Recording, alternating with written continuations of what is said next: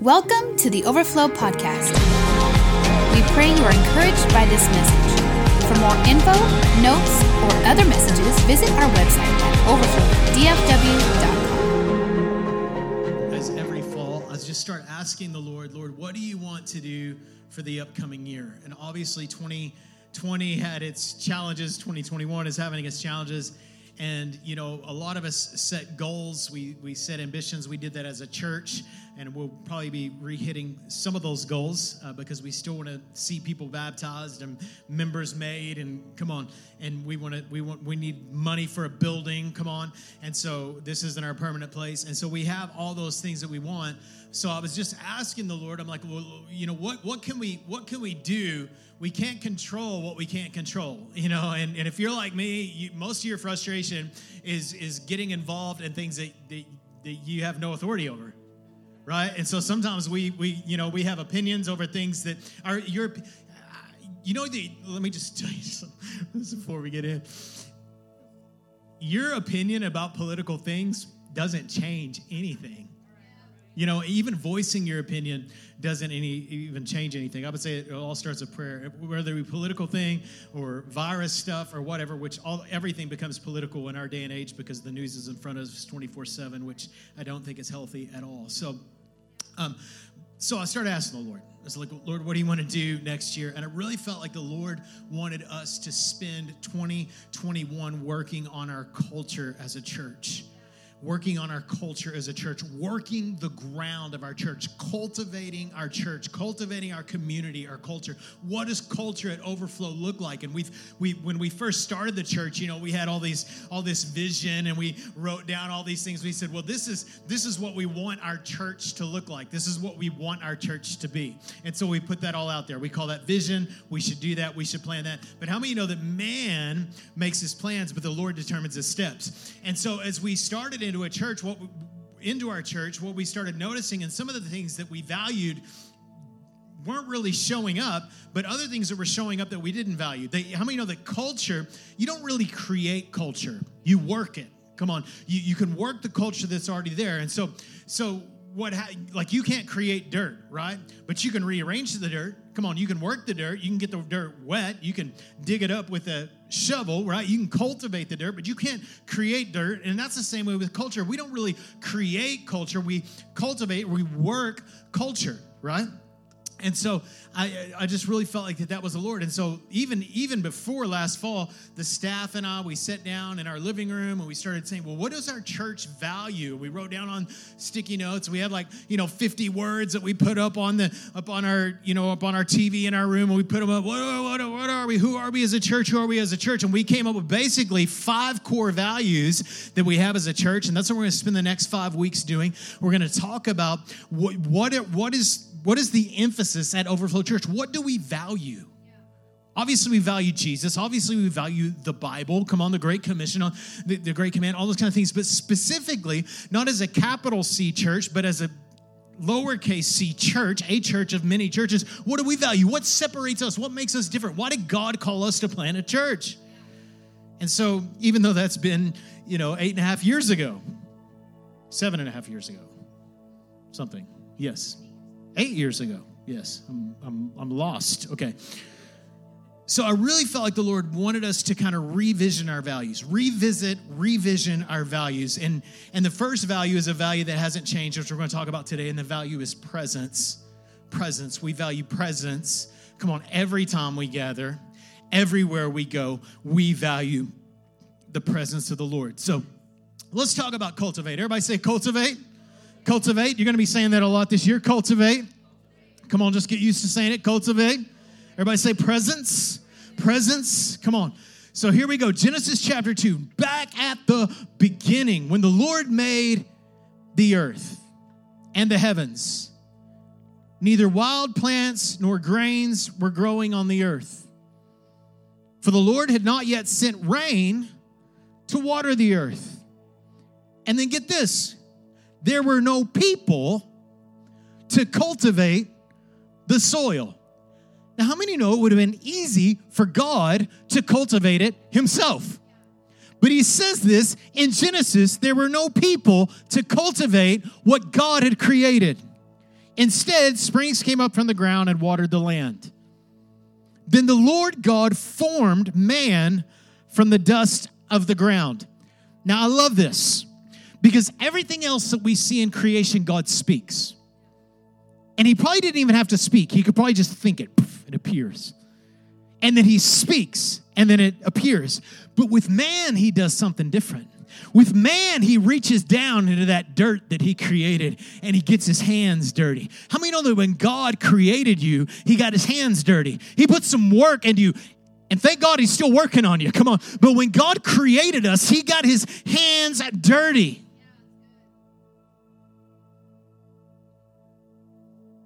So he formed us from the dust of the ground. He breathed. And this is what makes us different. We have a different kind of soul than animals, right? So he breathes the breath of life into man's nostrils, and man became a living person, a living soul. Then the Lord, look at this. So after God creates him, he plants him. Look, then the Lord planted a garden in Eden in the east, and there he placed man. So God creates a garden, then God creates man, and he places man, or plants man, if you will, in the garden. That word in the Hebrew language means the Lord appointed him there. Appointed him there. The Lord appointed him there. How many know that you have an appointment? The reason why you're here is because you've been appointed to be here. This is why you say, oh man, I'm not really going to go to church. They're just talking about the church. Even more, probably the more important series right now. Not something that's helping you maybe as an individual, but something that's helping us collectively as a culture. It says in verse 15, the Lord God placed the man in the Garden of Eden to tend and to watch over it, to work it and to watch it. So God, listen, if God plants you somewhere, whether it be your job, whether the home that you're planted in, he puts you there to work it and to watch it, to tend it, to take care of it, to work it and to watch it. See, God is a gardener. Come on. He's a gardener. Did you know that? God is a gardener. And he plants people. He planted us in the garden for what reason? So he could tend the garden? No, so we could tend the garden. Nothing was growing. Right? We kind of want this relationship with God where he goes and does all the work. Where he's the one that's always getting his hands dirty. Oh, God, would you just come and do it? And guess what he's looking for on the earth? He's looking for people to say, God, I'll partner with your heart and I'll work where you've planted me. Whether it be a Walmart, come on. Whether it be your home, your church. He planted us in his garden to tend his garden. He worked the ground. And we worked the ground. He created partners to work what he created. Now, how many know the church? When I say church here, I'm talking about the capital C church, right? We're a lowercase c church, right? Overflow Church is a church, part of many churches, right? The capital C church, his church, the global church, Christ's church, right? Not a denomination's church. Come on. Not a pastor's church, Christ's church. It's his garden. Colossians chapter 1. I would encourage you to get into Colossians chapter 1. One of the best chapters in the scripture about the character of Christ. Christology, who Christ is, the study of Christ. Christ is also the head of the church, which is his body. So this is why we're very careful here when we talk about the church. Because it's his church. I'm super careful to talk about other churches that I'm not part of. Because I'm not gardening there. He didn't plant me in that garden to work that soil. Come on, how many know that you can only tend the garden that you're planted in? And many people want to tend everybody else's garden. Now listen, Overflow Church is not my garden. Right? It's not my garden. It's God's garden. But he planted me here. Right? Guess what? Overflow Church isn't just the staff's garden. Now, we might be chief gardeners, for lack of a better word. We might garden a little bit different than you garden. I mean, we came in with the plows, right? We came in, the ground was hard. We did a lot of hard work. Now our work looks different. Guess what? If God planted you here, then God has called you here to work the garden. Because you're a gardener like God's a gardener. And so you're not here just to eat of the fruit of the garden. You're here to work the ground. Right? So it drives me crazy when people, especially people who have been coming for a while, they go, I really like your church, Pastor. I'm like, is it my church? Well, yeah, I own it. I treat it like it is. I'm a steward of that church, but it's really not my church. It's Christ's church. But the thing that bothers me the most when somebody says that is they're not saying, I like our church. Because it's really our church. It's not just Josh Brown that makes all the decisions around here and does all the planting and does all the growing. It's you also. You're here. You've been planted here to work the ground. Leslie and I are the lead pastors. Leslie's not the pastor's wife. That's a good way to get excommunicated by calling her that. Get the left foot of fellowship. Again, we might be the chief gardeners, but listen, this is the deal. And I was talking to Pastor Joshua this past week. I was like, we call all the people that work the garden around here volunteers. And you are volunteers. We love you. We're so grateful for you. We call those our volunteers. But really, you're not volunteers. You're ministers. You're in the ministry. You're gardeners. You're working the ground. You're working the ground with us. So the garden he planted you in is so that you can work the soil. Work the ground. Tend it. Cultivate it. Are you just coming into the garden to get some carrots? Are you coming to the garden just to get you some zucchini? Oh, here we go. Now we're talking about good food. Some do. They'll come and they'll eat of the fruit. We're grateful for that for a little while, but eventually you got to stop eating fruit. Come on. And you need to start planting seeds. You need to start working the ground. You need to start doing some watering. You need to start planting some different kinds of fruit. Well, why aren't you doing more in the community? Because my hands are full. Why aren't you doing it? Right? Here's the deal. And we've had many people over the years, just not being fed. Well, first of all, how old are you? Like an adult saying, I'm not being fed. I'm like, well, do you have a Bible at home? Like, do you not? Basically, what they're saying is, I want to go somewhere else. And I'm going, sorry. I worked so hard to feed you. It is hurtful. Okay. Just a little vulnerable moment. Okay. But listen, people will say, I'm not getting anything out of it. That's a consumer mindset. I'm not getting anything out of it. What are you putting into it? That's the question. Listen, if you want to get something out of it, you got to put something in it. 6 months ago, I didn't put anything into the stock market. So guess what? I didn't get anything out of the stock market. I was not invested. I could sit around and pick at the stock market. I could go, well, man, that one's not producing. That one is, look at that. Well, you should invest in that. But I don't get any benefits by talking about it. I've got to invest if I want to withdraw. And then listen, the ground you work is the ground that you eat from.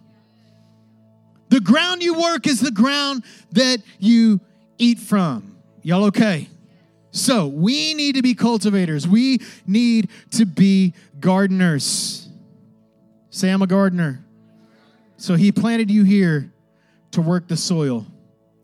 To work the soil. So we see back in Genesis, man worked the ground, right? Man tended and watched. He didn't watch himself too well, right? He kind of blew it. He had bliss. He had Eden. He had Adam and Eve had Eden. And what happened? They didn't tend the garden.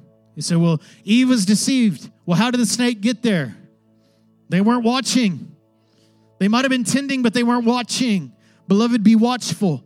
So we know we know that we partnered with God in his garden. We didn't do so well.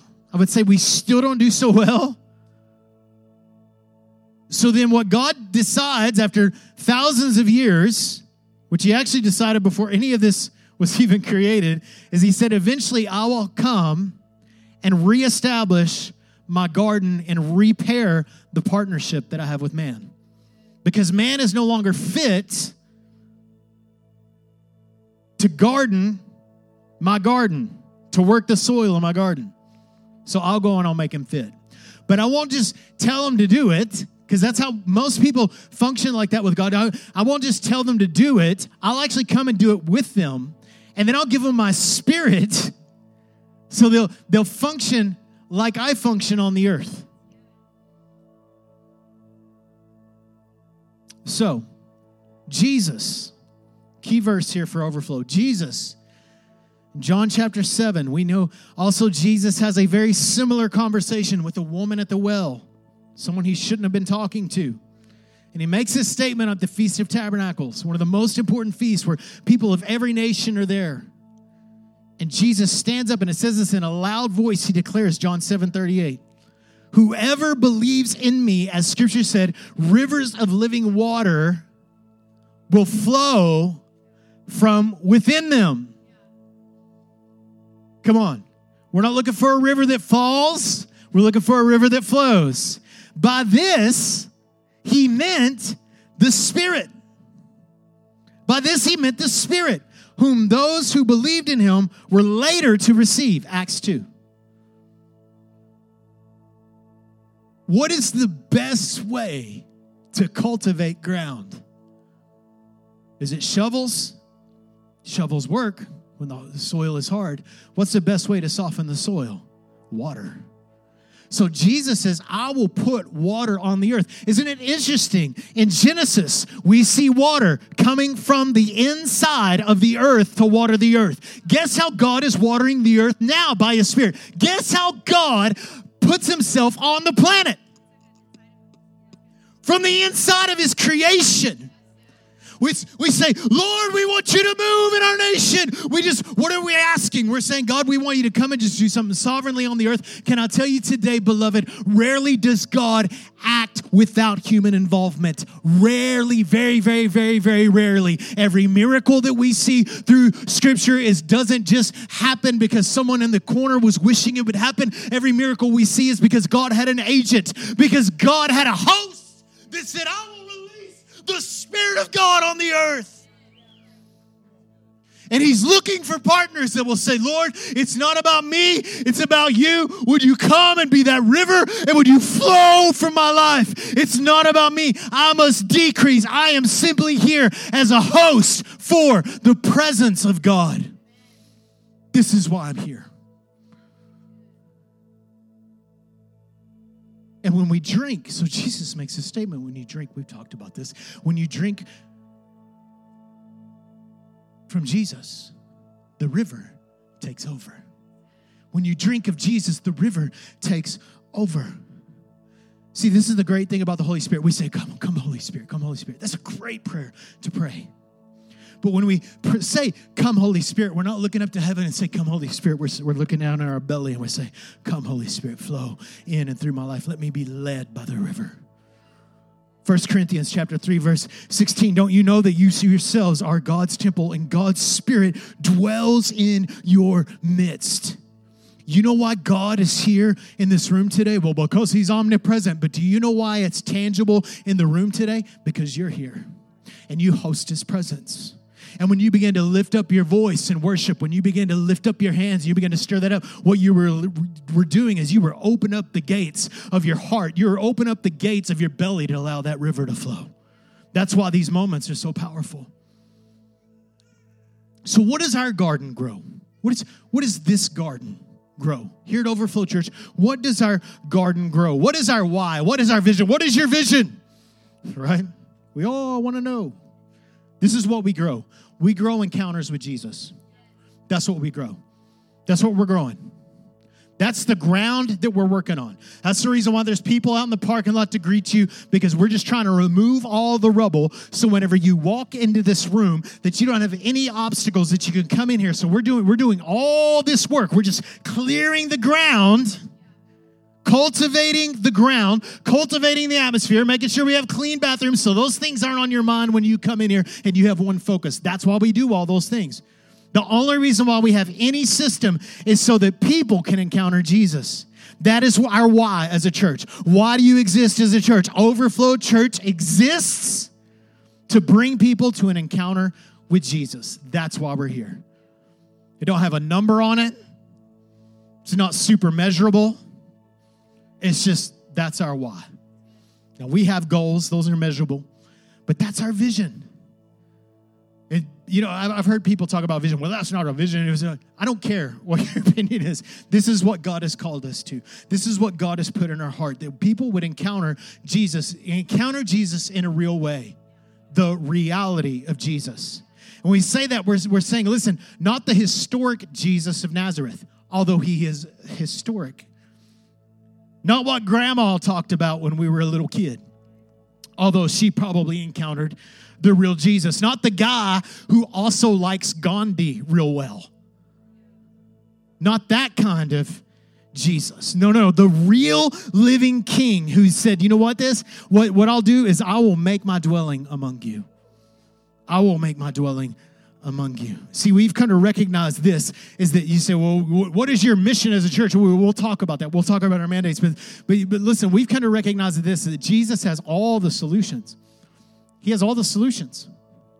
He has all the solutions, all of them. Every problem that you can imagine, Jesus has a solution for it. Every poverty problem, every corona sickness problem, every political problem, Jesus has all, he has his own government. Maybe we should be functioning in that government and work in that government. I'm not criticizing you if you're involved in government and politics and all that stuff. That's great. But that's not the main thing. It's not the main thing. It's not the main thing. We take the little things and make them the main things. The main thing is Jesus, the King of Kings, the Lord of Lords. The main thing is Jesus. He's the main thing. So what are we going to make it about? We're going to make it about encountering the main thing. And all the little things, then people will come along and say, that little thing strikes my heart, so I'm going to go after that. And we're going to say, yes, we'll partner with you. What can we do to help you? Rather than trying to tell me what you need to emphasize is,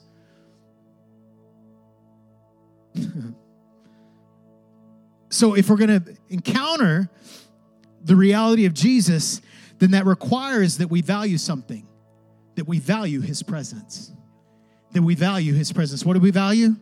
His presence. That's core value number one at Overflow Church. Presence. Every time we gather, everywhere we go. Can you say that with me? Presence. Every time we gather, everywhere we go. So every time we gather, everywhere we go, we value the presence of Jesus. And the objections would come, well, the Lord is omnipresent.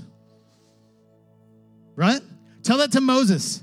Tell that to David. Tell that to the disciples. Because what we do is we say that God is here. We say that God is omnipresent whenever we're not experiencing him.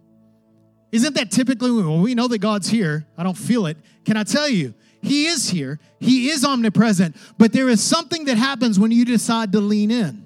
There is something that happens whenever you tap into the network.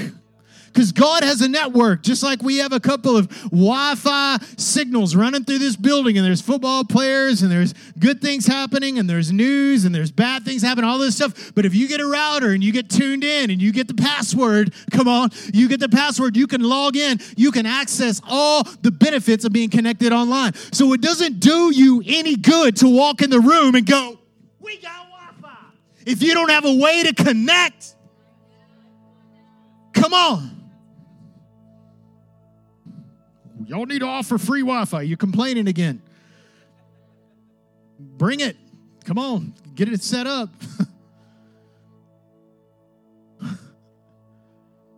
Every time we gather, everywhere we go. So what are we doing? We're tuning in. We're leaning in. We're intentional about it. We're not just going, God's here, like some fact, like some little Hobby Lobby thing that we put on the wall. God's here just to remind me, just in case I forget. Well, the reason why you forget is because you haven't encountered the God that is there. And we need to encounter the God that is near. We do. And we treat God like he's far away. Don't we? Don't we treat God like he's far? I mean, when you're sinning, when your language is terrible, come on. When you've got a bad attitude at Walmart, you're not acting like he's there. You act differently. Well, the Bible tells me he is there. Absolutely. Praise the Lord for that promise, because sometimes I don't feel him. But I'll also have reference from when I did. And that's a good place to be also. And so we treat him like he's far away. We pray that way, right? We pray according to emergency, not intimacy. Why? Because we're treating God like he's not there. Everybody pray. Good. It's good to do that. But you pray out of panic. You should pray. But can I tell you that he wants to be near you always? He wants to be near you always. He wants you to be near to him. So we believe for miracles. We treat him like he's far away, not like he's in the room. So what happens is we come in the room, we're used to his presence. We've stopped really valuing it. Come on, if you will. We come into the room and we go, it's just another Sunday that I'm not going to get my miracle. Maybe you don't even think that. Maybe that's what you thought one week, and now you just go week after week after week after week, just going, well, I'll just live with it. Value the presence. He has what you need. And listen, at Overflow, we're hungry for more of the Lord, for more of his manifest presence, because we've understand this, that our level of hunger dictates our level of feel. Our level of hunger dictates our level of feel. So we are hungry for more of the Lord. We're good stewards of the encounters we have, but we want more. I want a new encounter today. And tomorrow when I wake up, I'm going to want another one.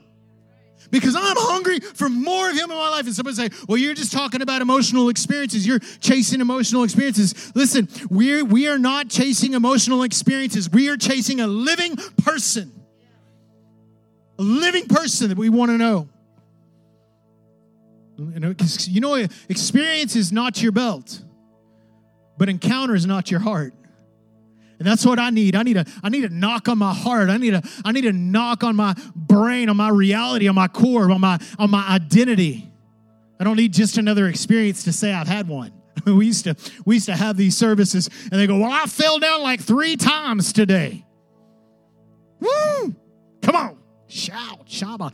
And we would always say, well, listen, it doesn't matter how many times you fall down as long as you walk straight whenever you get up, right? But I would say this, it's good for you to have those encounters if you were allowing them to do their work in your life. So yeah, fall out, pray in tongues, all that. Do it all. Do it all. Experience all the Holy Ghost stuff. Experience it. Encounter it. Encounter him. Have the encounters. But don't allow them to just be an experience. And the difference between us experiencing the presence of the Lord and really encountering the presence of the Lord really has to do more with us than it does with him. So we're a desperate people like Moses. Exodus 33 goes up to the mountain. I'll just put the words up for you. You can look at it. He goes up to the mountain, and he says, which is risky, by the way, because people thought if they saw God, they would die. And Moses said, you know what? I want God's presence so bad. I want God's leadership so bad. I want him so much that I'm willing to even risk my life to climb that mountain. And he gets up before the Lord. He says, Lord, if you do not go with us, don't send us up from here. In other words, I am so desperate. Lord, I know you're omnipresent, yada, yada. Yes. But if your presence doesn't go with me, I don't want to go. Don't send us, Lord.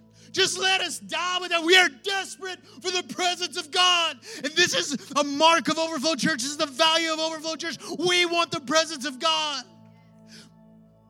We want him. And the Lord said to Moses, I will do the very thing you have asked because I am pleased with you and I know you by name. Because we have a connection, Moses. Because we have a relationship. Because you've tuned in and you've asked, I'm going to grant you. And he says this. And Moses says, all right then. All right. Come on, let's go. And he says, show me your glory. I know that if someone sees the glory of God, they could die. But I'm asking you, Lord, go ahead. I'm willing to risk it. Come on, I'm going to risk it for the biscuit. Here I am, Lord. I'm going to ask you, show me your glory. And God says, guess what? I will cause my goodness. His glory is his goodness. I will cause my goodness to pass in front of you. I'm going to show up. If you'll get desperate enough, if you'll put it on the line, if you'll get risky about it, then I believe God will answer your prayer to manifest his presence to you. And Moses didn't just have the Bible tells me so encounter. He had an encounter that transformed his life. David says, Psalm 63, this is the kind of stuff we're going after. 63, he says, you, God, are my God. You're my God. We're in this thing together. Earnestly, I seek you. I thirst for you. My whole being longs for you. In a dry and parched land where there is no water. What's he saying? He's saying, just like this desert ground is thirsty, I'm thirsty for you. I've seen you in the sanctuary. I have some history. And I've beheld your power and your glory. That was great. Guess what? I want more. Earnestly, I seek you. I've seen you in the sanctuary, God. It was great. I love the history we have. I love the encounters we've had, Lord. I love it. It's so good. But I want more. I'm seeking you again. How long should we go to on our next encounter? The next moment. Come on. Because your love is better than life, my lips will glorify you. I will praise you as long as I live, and in your name I will lift up my holy hands. See, we've come to understand that his presence is the only thing that really satisfies. I used to have an illustration I used a lot. And this is exactly how we treat the presence of the Lord. Think about Thanksgiving. Okay, I love Thanksgiving. I love to eat all the foods, all of it, and finish it off with God's choice, pecan pie. And so, what if I invited you over for Thanksgiving this year, Friendsgiving this year, and on your way to Friendsgiving this year, you decide to stop by Krispy Kreme and fill up on 24 donuts, 2 dozen glorious Krispy Kreme. Don't they good? But what happens when you show up to eat the meal that was prepared? You ain't hungry. And I think in the church, many times what we've done is we've filled ourselves up with junk, or we've filled ourselves up with a temporary satisfaction that whenever we come to the presence of God, we don't have any hunger anymore. Beloved, it's so important that you don't satisfy your appetite with God with the pleasures of this world. You say, you know what? I'm hungry for smoked turkey today. There's only one thing that'll satisfy it. I can have your dry ham all day long. I'm just not interested. I got one thing. Move that pecan pie out of my way. I am hungry for Gene Brown's pecan pies. That's what I'm hungry for. And I will eat half of it today and pay for it in January. Come on. Why? Because I'm hungry for one thing. And beloved, is he your one thing? Is he your first love? I love that. He's your first love. So, presence every time we gather. What does this look like? Pastor Josh, why are you preaching on that? Because I want you to get the heart, baby. I want you to get the heart of the house. See, his presence is at the center of our gatherings. His presence every time we gather. Every time we gather. Can you say that with me? His presence every time we gather. So his presence is at the center of our gatherings. We're not seeker-centered. We're not lost-centered. We're not politically centered. Some of y'all aren't going to like this. We're not outreach-centered. We're not people-centered. Overflow Church is not about people. It's about Jesus. Instead, we're a people centered around the presence. So we're centering ourselves around Jesus. And Jesus said this, if you will lift me up, I'll draw all men. So do we love people? Absolutely. Do we love outreach? Absolutely. Do we love being politically centered? Not so much, but you can. Do we love lost people? Yes. Do we do things for seekers? Yes, but we're not centered around that. We're centered around him. So service might get a little long. Worship might be a little bit more than your little egg timer, You know, you might walk in thinking, you know what, I'm going to avoid worship today. I'm going to show up about 20 minutes after because they're going to be done, and we might still be going when you get here. Hello? We value presence. So our Bible teaching is centered around Jesus. We're not just trying to create good students of the Bible. I want you to be a student of the Bible. But we don't just preach words on a page, but life in a person. So we understand what Jesus said in John chapter 5, verse 39. He said, you guys think that you, by searching the scriptures, that you're going to have life. And there are a lot of people alive today that think that they have life in them because of how much Bible knowledge they have. And you should have Bible knowledge. In fact, you don't have Jesus without the Bible.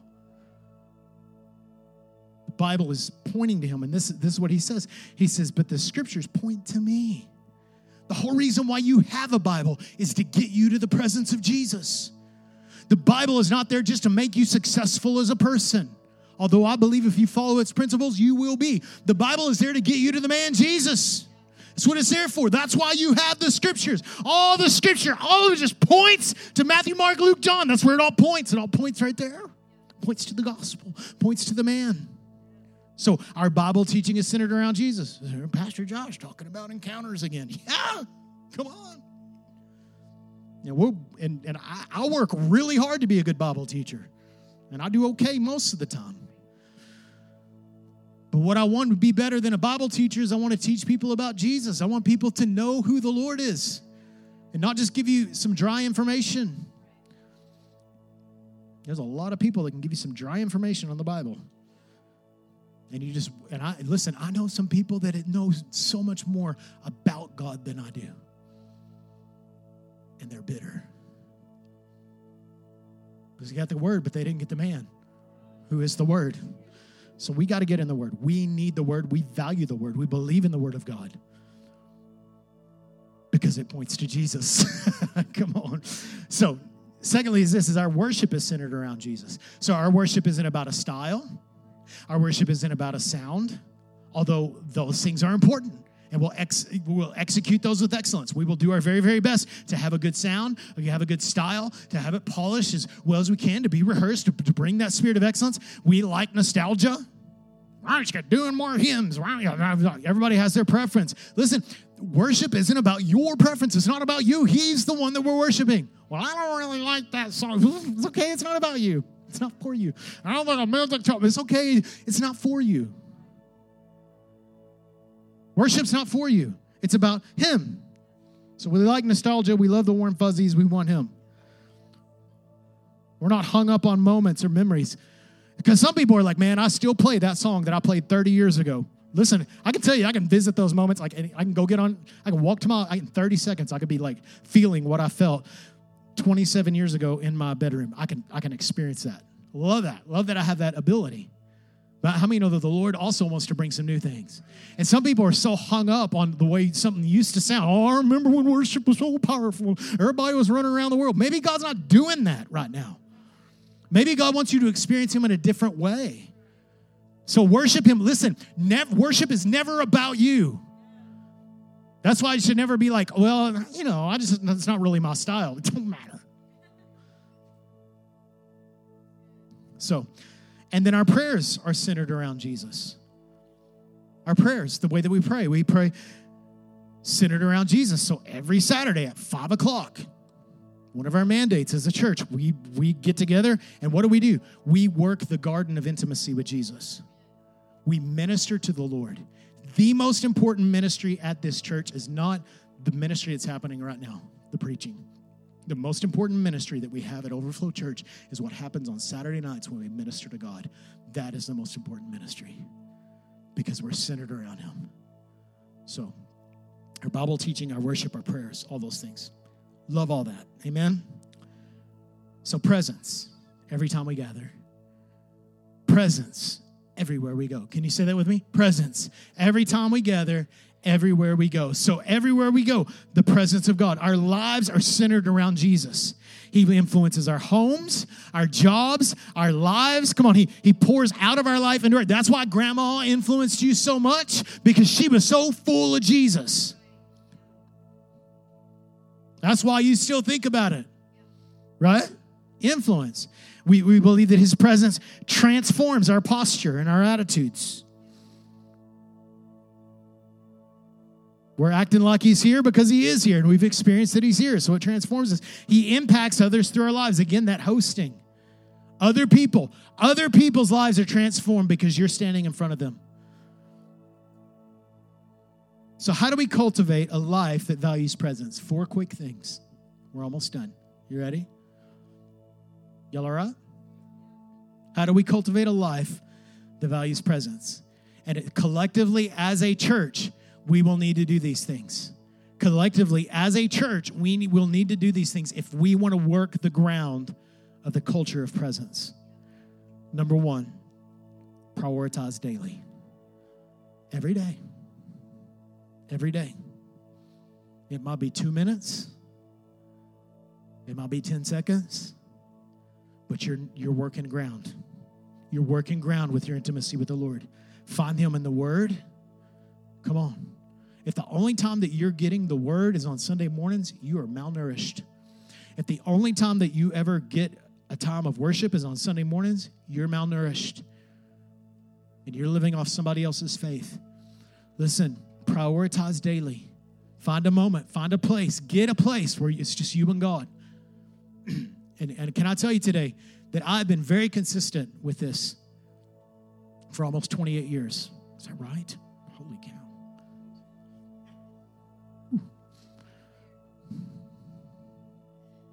It's a long time.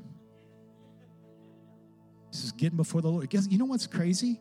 Is I want to know Him more now than I did then. In the kingdom, we eat to get hungry. Prioritize daily. Number 2, lean frequently. What do you mean by that? I mean, like, you're driving in your car. That song shows up on K-Love. I don't know why you're listening there, but you are. Right? That one that moves you, you're like, oh, I like that part. Oh, yeah, this part. You know, the part that you showed everybody. No, listen. Shows up and you're like, oh, yeah, there's a moment right there. Just lean into it. When you sense the Holy Spirit moving at all, just lean into it. Right? You don't have to be weird about it. I mean, if you're in a group of people, you don't have to be like, oh. Listen, you don't have to be weird about it. Because I'm going to be like, you're too spiritual for me. That's all I'm going to say. But you just lean into it. This is, for me, you'll know when it happens to me when we're in conversation, because I'll be like, that's good. What am I doing? I'm just leaning into the moment. I'm like, okay, Lord, you got something to eat right here. Take a little nibble. Oh, that turned into a big bite, right? And then I pull out my phone and I write it down. What am I doing? I'm leaning frequently. So I prioritize daily. I lean frequently. I pray continually. You say, well, that's impossible. How are we going to pray continually? In the scriptures, it uses that in some translations. Paul says that, I believe it's 1st or 2nd Thessalonians, where he says, pray without ceasing. Am I right there? 2nd Thessalonians?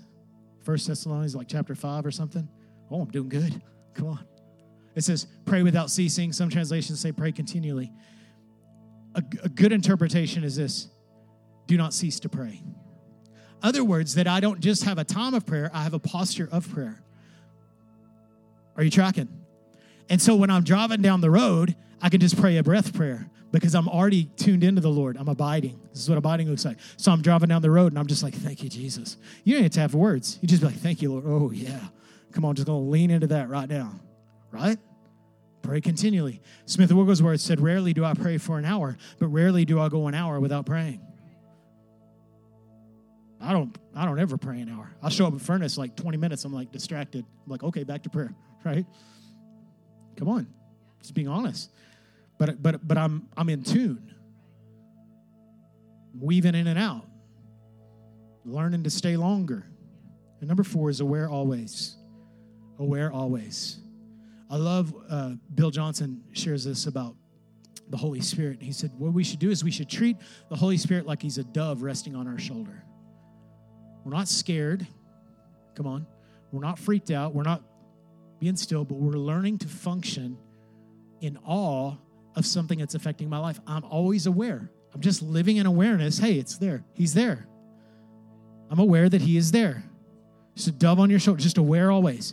Just always live in your life. I'm aware of the Holy Spirit and aware of this, that God has called me as a host of his presence, that I'm not just here to give my opinion, that I'm not just here to, enjoy myself, that I'm actually here. If you're there, it's a garden that you're called to nurture. It's a garden that you're called to cultivate. And so by doing these things and being aware of his presence, I'm just being a host. I'm saying, okay, Lord, Do what you want to do. And I don't have to be super spiritual about it. It can be a smile. It could just be a little thing. I'm trying to make it really practical for you guys, because some people, they're like, they got to get all like this super spiritual mode. I'm like, well, you don't have to do that. God is using you. You don't have to be on like the guy that you admire. You don't have to act like him. God's using you to release his spirit. So what does that look like? Will you stand with me?